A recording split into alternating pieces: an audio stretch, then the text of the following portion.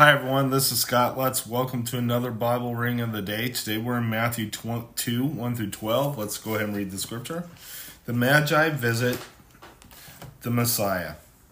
After Jesus was born in Bethlehem in Judea, during the time of King Herod, Magi from the east came to Jerusalem and asked, "Where is the one who has been born King of the Jews?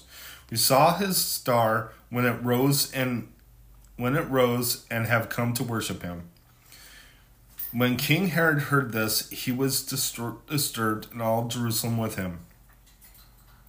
When he had called together all the chief priests and teachers of law, he asked them where the Messiah was to be born. "In Bethlehem in Judea," they replied, "for this is what the prophet has written. But you, Bethlehem, in the land of Judea, are by no means least among the rulers of Judah. For out of you will come a ruler who will shepherd my people, Israel."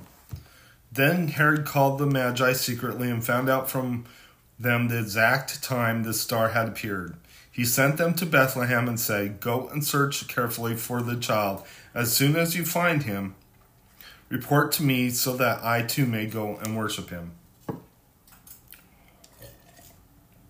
After they had heard the king, they went on their way, and the star they had seen